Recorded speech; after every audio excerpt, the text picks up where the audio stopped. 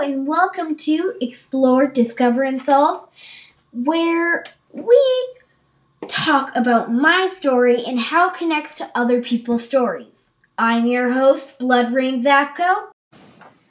Welcome to our industry podcast. We've spent the last few days investigating the history of the three big industries, flour, lumber, iron, in Minnesota over 100 years ago.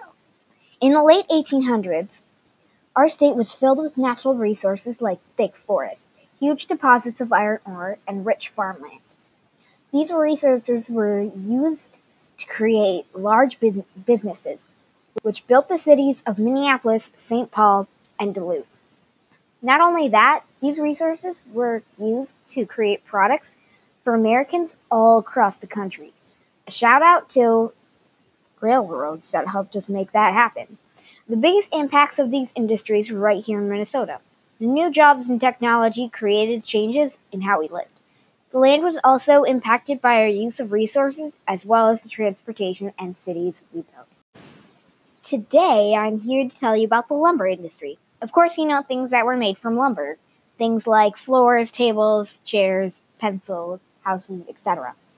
But did you know that most of the work for an industry took place in Aitken? We got our resources from a graphic novel and an article about lumberjacks. This type of work required people with specific skills to work long hours. Often young, strong, white men were the people working in this industry.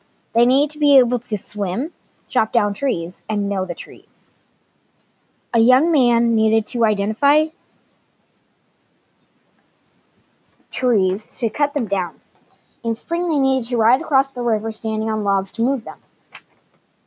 Other cool things I learned about the lumber industry are that they sometimes eat the same meal 3 times a day. I can't imagine that. Sometimes nuns sell hospital tickets, quote-unquote tickets, kind of like insurance. But probably the most important thing about the lumber industry is the impacts it had on life in Minnesota. Warning, not all impacts are positive. One major impact of this industry in Minnesota was a lot of people got jobs because of the demand. One major impact of this industry on Minnesota was it helped homesteaders by giving new materials they could build houses with.